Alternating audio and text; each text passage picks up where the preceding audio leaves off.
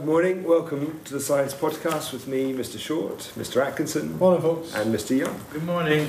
And today we're talking about water. A rambling discussion on water. We'll start with swimming pools. Perfect timing, by the way, on a day where it's falling at the rates of gallons per minute, gallons per second. It's been pretty wet recently. So obviously we cover water at school with the water cycle. Done at primary school, then in first year with the matter topic and changes of state and how water is continually being recycled on the planet. So we'll start off with swimming pools. Because we use swimming pools quite a lot, and we also know that when we think of swimming pools we think of chlorine.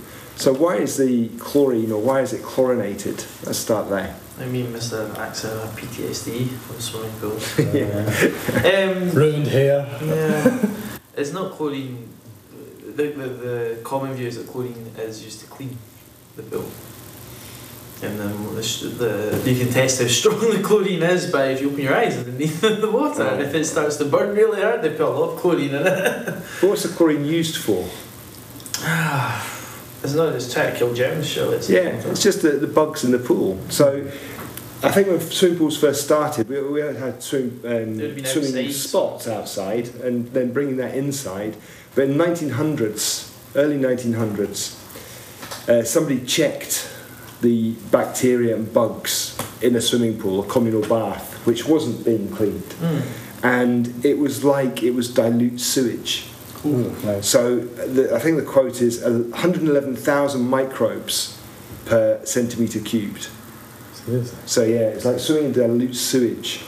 Now, not all of them would have been harmful if you grew them up. Not all of them would have been dangerous for you, but obviously shows either that people in those days were more resilient to bugs and infection perhaps, or people were getting sick all the time if they went swimming. So we had chlorine or oxidants to the pool. So ozone might be used, some chlorinated compound might be used, not chlorine itself, because the gas is quite difficult to get into the water, not very soluble. But you've got that trade-off, I guess, between respiratory health in the swimming pool, because swimmers are notorious for having poor respiratory health from swimming so much, and also the fact that you're swimming in other people's runoffs, basically, from their body, which is why it's so important to shower before you swim. Well, that's what I was thinking, because you were talking about the 1900s, Yeah. about swimming pools. I was like, well, what about Roman bathhouses? Because way back in history, that was a big part of the culture, was the bathhouse. It's like, how did they use to clean it? And that was the first thing that kind of came up, was that you had to clean yourself with running water before you went anywhere near the bath.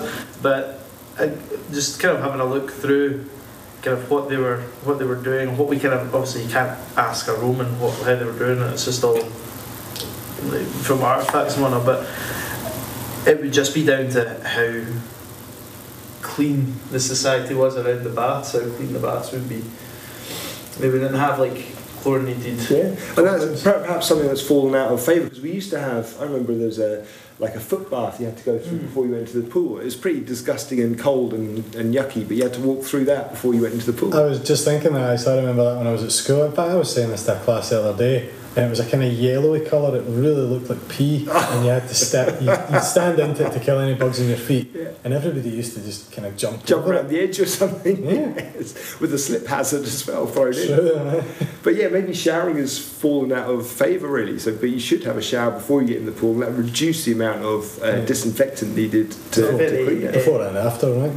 Not very friendly, is it? Eco-friendly if you're having a shower before and after. I don't want to put anybody off swimming, but you can look up various facts like how much urine is in a 833,000 litre pool. Isn't that one of the most common lies told? It must be one of the most common lies told. That it's like, oh, did you have a pee in that swimming pool out with the hole? No. I guarantee you, everybody has done it at least once. Well, the quote is something like 75 litres. Amongst that, there will be obviously faecal matter and urine in the pool. So and then you see people like taking big gulp. No. So squirting.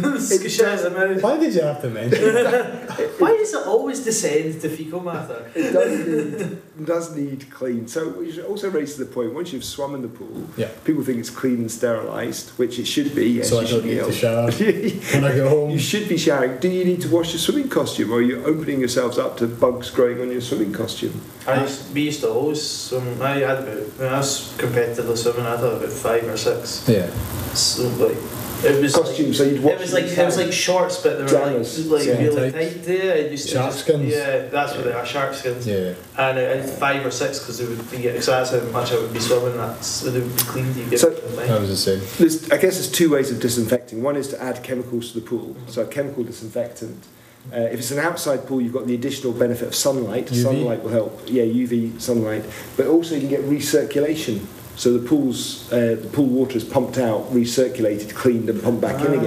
Oh, okay. So kind of like a sewage plant sort of thing. Yeah, obviously disadvantage in that if somebody pees or there's like matter coming off somebody in one end of the pool, the water's going to take a while to be recirculated and cleaned, isn't it? So it's not really the best answer in that way. It's not if you take away from swimming pools and go again back to like your baths and like hot tubs even. Yeah. Like I remember when we were on holiday a couple of years ago, and there was a gentleman whose job literally was to walk around every single hot tub in the kind of area.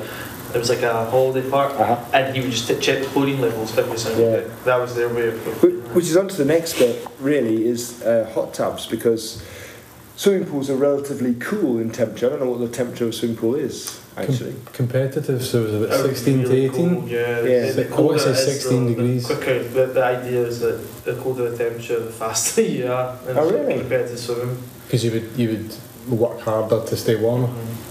Right, so it's cooling you down so your body doesn't overheat and you can go faster. All right, okay, I didn't know that. Well, hot tubs the other way around, aren't they? They're quite warm, but the lower temperature would stop bugs growing as much.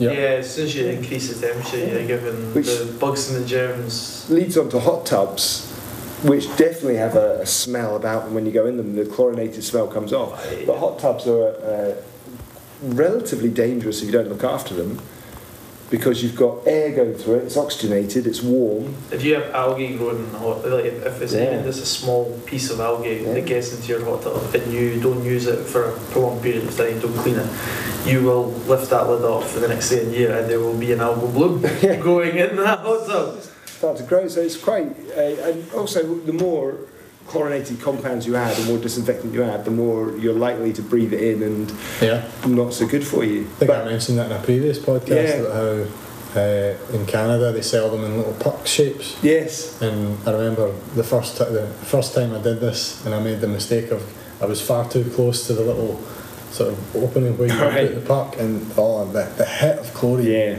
It was, it definitely left you a little dazed. I've just been here that in between the years 2000 and 2014 in the US, a third of all waterborne germ outbreaks were from hot tubs or pools at hotels. Yeah, because it's shared. People won't. You need to shower before you go in it, so everybody should be showering to clean stuff off. Yeah. Get in there and hopefully it's clean. But if you Google things that can happen to you in a poorly maintained hot tub. Skin issues, we've got Legionnaire's disease, toxic shock syndrome, Pseudomonas folliculitis, which is quite bad, you get itchy red spots on your skin, but also STDs. I mean, it would make you not want to go into a hot tub, like a public hot tub ever again. Does that stand for sitting transmitted disease then, if you're just in a hot tub? But I suppose if you do think about it, like people, hot tubs are, I don't know if they're now dropping out of fashion. They were big during. I think they will be just now, but that's mainly, I think, perhaps the energy. The energy needed, because during COVID, that was one of the things that I heard a lot of people were buying into, because it was during the summer months. We're going to be stuck in the house. We'll get a hot tub sort of thing, and. I wonder if how you always get some like the cleaning manuals to go along with it. So if you get a kettle, so you should clean it. But how many people are actually aware of how much maintenance their hot tub needed and how disrepair And 3 years later, how much of these hot tubs are now disrepair, just sitting out in people's back gardens? There's not a growing huge ecosystems, essentially. not a huge amount involved. I think the chemistry is quite interesting, and it's simplified so much. You get a strip with 3 pads on it. You dip that in your hot tub, and then you match against the scale. And it tells you what might be there. So very simple skills that we'll do in chemistry for measuring pH, for example. You see a colour, you match it to the chart, you read the number, and you see where you are. So moving on, we're kind of going down the sewage fecal route. So our toilets are waterborne as well, aren't they? We use a water sewage system to carry waste away, carry urine and faeces away. Let's start off with names for the toilet. Bog. Any others? What can you come up with? Because some people call it, this is going to say, you may have to some people don't call it the clunge. Yes, yes. The kludgy. Scots is kludgy, I think. Yeah, I've heard that one. The dunny from Australia. Lavatory, privy, water closet, bathroom. Kazi. Oh, never heard that. Where does Kazi come from? Do you know? Never heard that one. Far East, so it's Spanish. Japan. Oh, is it Spanish? It seems Far East, but casa from house. Going to the Kazi, casa. Jacks. Apparently Jack, I'm going to the Jacks. It's a Tudor phrase. And apparently that links into, and this is the literacy part of the podcast, we're IDL today, when you know Jack about something. Oh, I mean, you couldn't fill that bit. No. So Jack about something, yes. There we go. That sounds very American, doesn't it? That's something they would come up with. And with languages, how diverse the English language is, apparently in the north of England they call it the netty. The netty? Yes, and that's from Italian. So apparently gabinetti is... actually, I've not written down what gabinetti stands for. I suppose with us being a more international community now, with people moving here, there and everywhere, those words will pop up everywhere. They should do, but maybe, well, I don't know, it's... maybe more so than they ever have now, that people will be using words that they wouldn't even know, they'll know it means toilet, but they wouldn't know where it comes from. Well, gabinetti, Gabbineti. Just looked it up and you get loads of pictures of toilet. So, who invented the toilet? Because this is a famous misconception, I think. It's definitely not someone with the surname toilet. Well, quite often people say it's Thomas Crapper. Yeah, honestly. Yeah, that sounds like something that... It's not made up. He's a real person. And he did build toilets, but it's not where crap comes from, or the toilet. He didn't invent the toilet, but he was a plumber. An English plumber. And But the word... the American soldiers populated the word crap because they would come over in the war and they were using the toilets made by Thomas Crapper, and they'd have crapper on it, and they'd say, I'm going for a crap. So his name has endured, but it was invented by Sir John Harrington. So ages ago. So is this porcelain toilets? Porcelain toilets. Not wooden privies outside? Well, no, outside. Outside could have been, well, I'm not sure they're all wooden, but because we've had ceramics for quite a while. But 1586. And they would have been outside toilets. So if you think of castles were a long drop, weren't they? You've got no waterborne. And if you've not got a water system, like for example in Africa, and you can toilet twin, so you can buy a toilet for somewhere in the world. And I'll put that link on the podcast if anybody's interested, because it's really important. We've talked about hygiene in swimming pools, but stopping the spread of disease is really important. So your toilet system has to be important. Your sewage system has to be. Because if you think about even just back to getting Tudor Edwardian times when the sewage, we didn't have a built-in sewage system, and the sewage was out in the open, cholera, dysentery, all these diseases that we talked about. So the S3 science course were major killers in Britain, and now we've all just... And you hear about that more when we've got the natural disasters with global warming and flooding. That's when these diseases pop up, because the water carries them across the country and more people get infected. I remember when I was at university, the main lecturer for our course, he said that he had went to India for 3 weeks as a conference, and he couldn't actually go to the conference because on the day he landed, he caught cholera and he was bedridden for the entire time he was there. It's like, if you think about the amount of people that are in India, the amount of people that are in Bangladesh, the amount of people that are in China, the sewage infrastructure for those places really needed to be put in place long time X amount of years ago, because their populations have just kept on booming and they don't have the sanitary. We don't perhaps realise that in this country because we don't have typhoid and cholera because of our sewage system. We're very, very lucky. I was actually just waiting to say a lot closer to home than India, but I remember I went on holiday maybe around 2005, 2006 to Crete, and we were talking about this actually with third year science, and one of the boys in there, he went to Crete only a couple of years ago, because I had mentioned that the sanitation in Crete was so bad that they even recommended don't even brush your teeth with the water that comes out the tap, buy bottled water, brush your teeth with that. And this boy in the class said that even just as recently as a couple of years ago, it's still the same. Yeah, because just going back before water was used to transport waste away, human waste away, the castles would have long drops, but it'd be somebody's job to, once there was a certain amount of waste there, to redig the trench. And they would treat it with lime. So another good chemical reaction there is lime. So you'll see lime kilns around, or obviously lime kilns across in Fife, and there's one in Muravenside. So they would take chalk, calcium carbonate, as a mineral, and heat it up. And when you heat it up, it decomposes to form calcium oxide. That calcium oxide is then soluble. Chalk isn't soluble, but calcium oxide is. When calcium oxide dissolves, it forms calcium hydroxide, which is very basic and alkaline, obviously, because it's soluble. And that raises the temperature and also kills any bugs.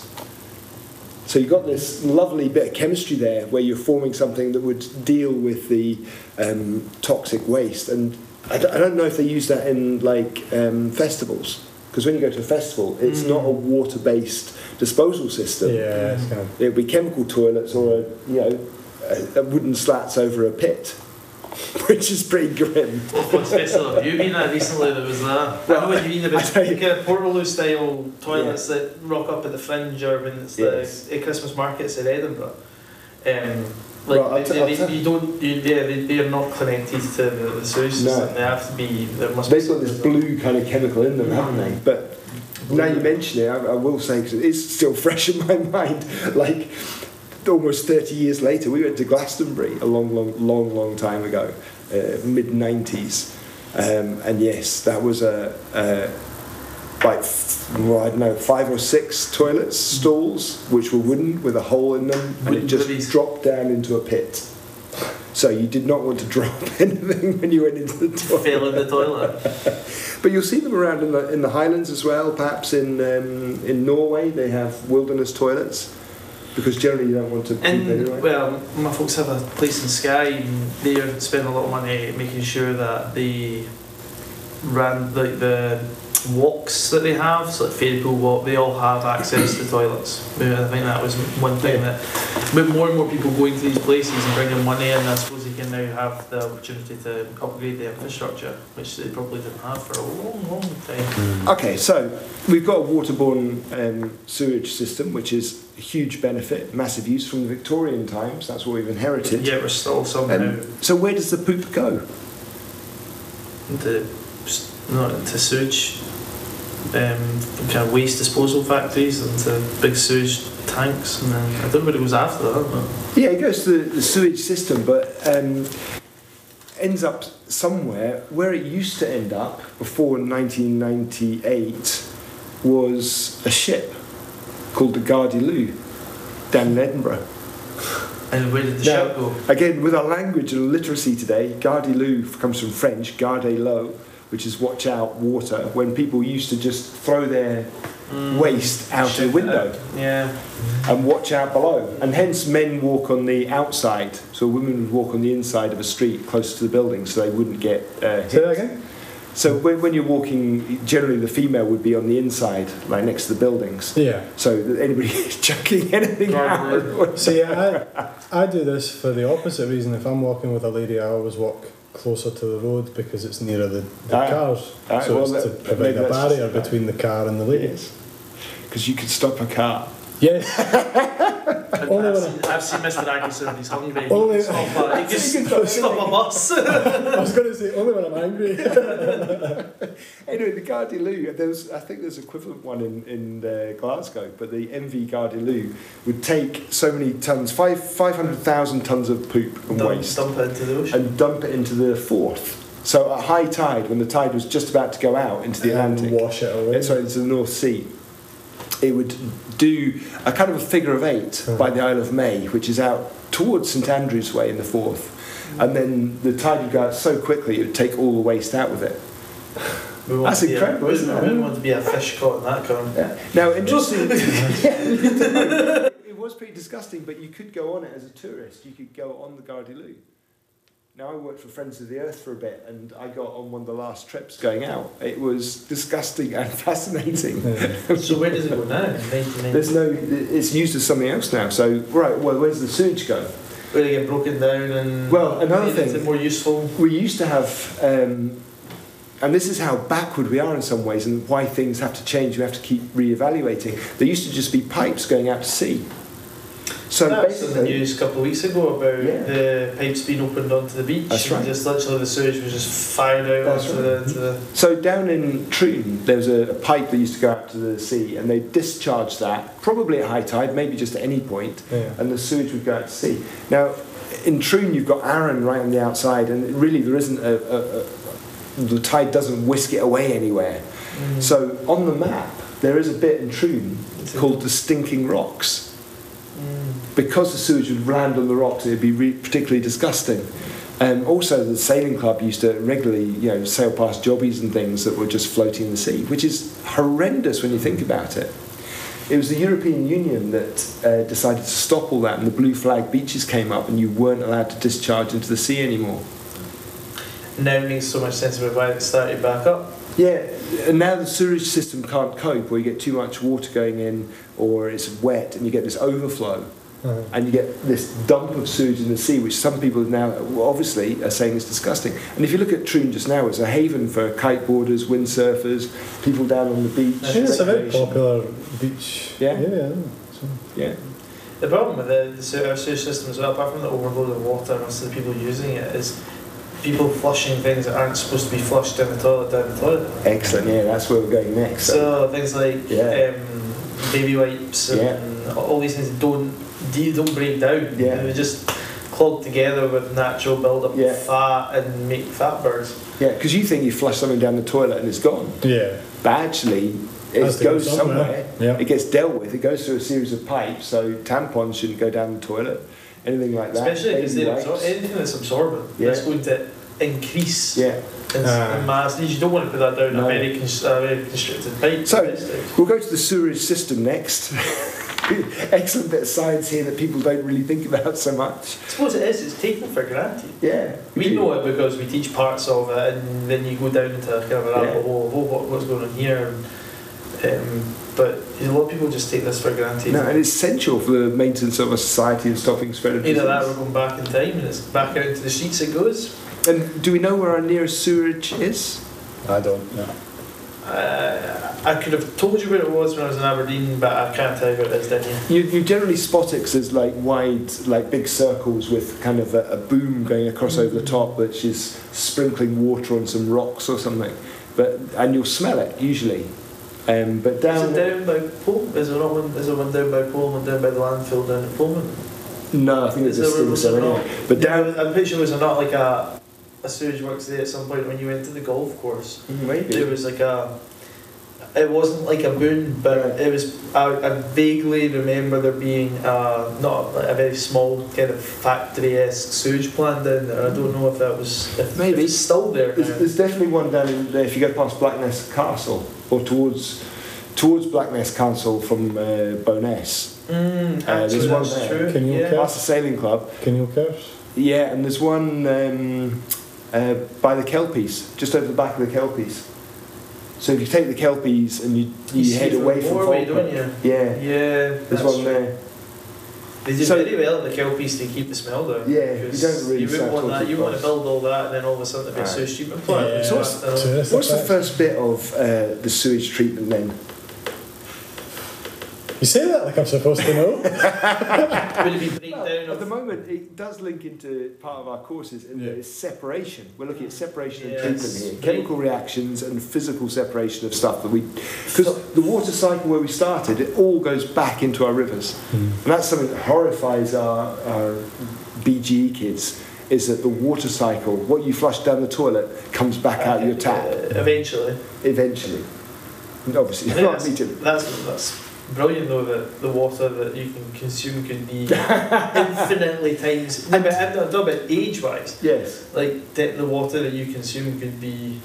Yeah. And if we put it because all the water on the earth has always been there as well. And if we do discharge into our rivers or our waterways, we have serious consequences. We'll kill all the wildlife and we'll kill ourselves.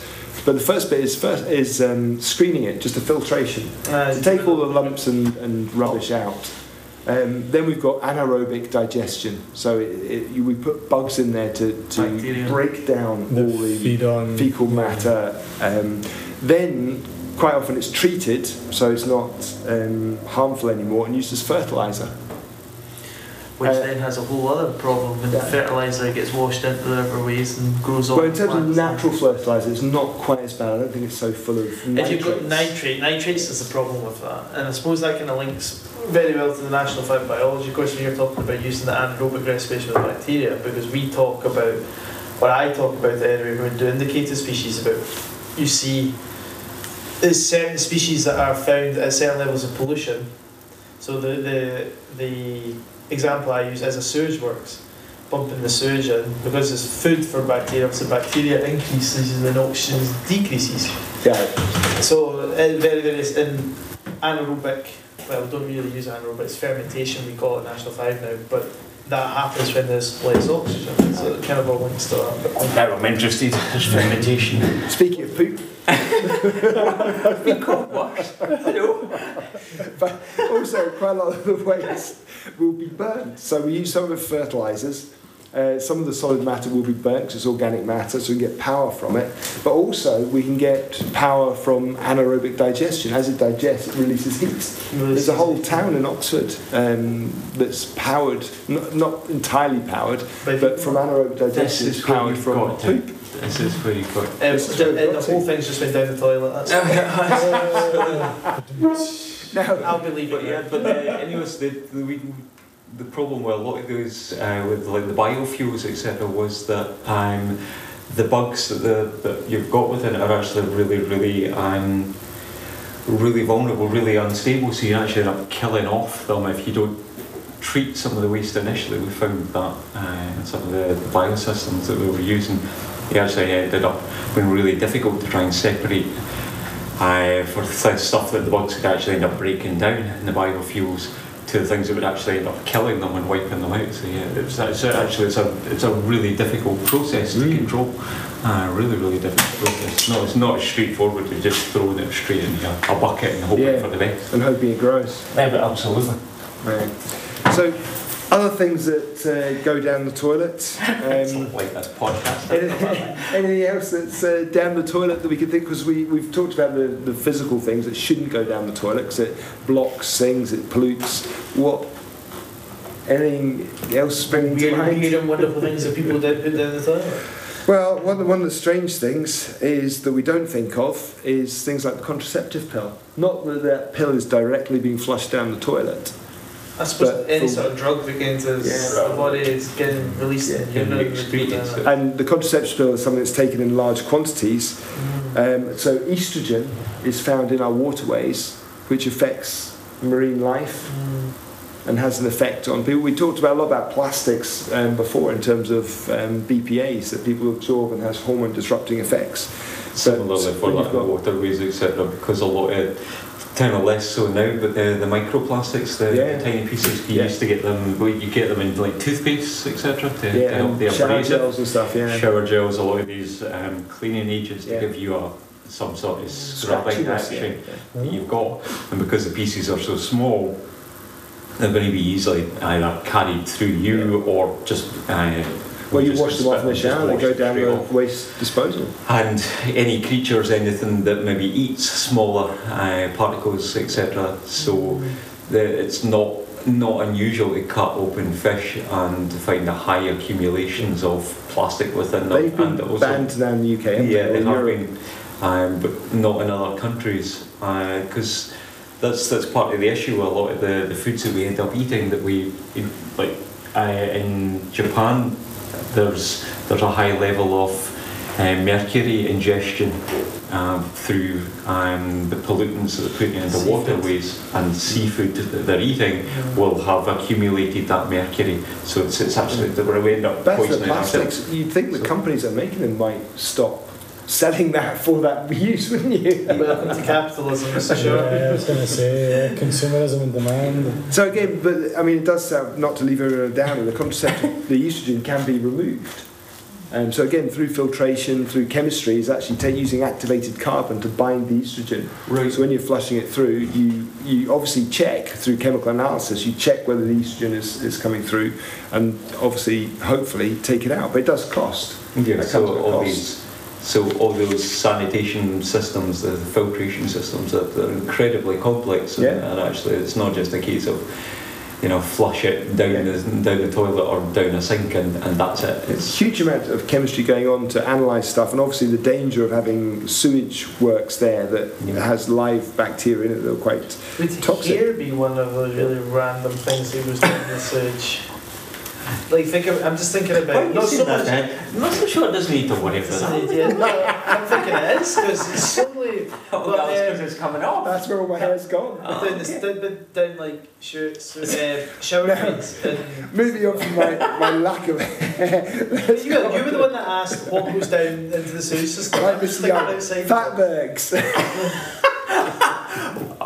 Violence. Again, I've been called worse, so it's fine. Back to chemistry. Fatbergs, Mr. Forsyth. Definitely a huge issue that we've got, obviously. Fat, when you are cooking, etc., will turn from a more solid form to a liquid form, and in a lot of cases we'll either wash it down the sink or pour it down the sink. A lot of people will just throw that way down the sink, and the issue with it is obviously as it cools down it will accumulate in pipework, in waterways, etc. Massive amounts of these, and it's it doesn't mix with water, so it's not carried away. It'll float on top of water and stick together. Yeah, and with all the lumpy stuff, everything else is going to accumulate them there. So down in London, etc., the huge amount of work they've actually got to do, because our sewage systems, etc., are all they're very old. They're built in kind of Victorian times in a lot of cases, and those full sections of pipework can be blocked with these massive fatbergs. Biggest one? Do you remember? I've got it written down in front of me, but it's tons, isn't it? It is tons. We'll go for how many tons? 10 tons. 10 tons? Mr. Atkinson, random guess of the number of tons. Bearing in mind a car is a couple of tons. A car's about a ton. A ton. We'll go, isn't it? Yeah, okay. Let's double and go 20. 20, right. 2019, there's a bus-sized fatberg. A bus of fat. 40 fat tons. Bus. And just Wow. linking into our measurements, 40 tons, we don't know what that is, so we use a bus as a scale. The size of Wales. Bus. Why do I always walk in? It's a bus. Right, I think we've done waterways and poop today. Yeah, well, I'm glad I counted something for that. Thank you very much. Cheers, guys. Thanks.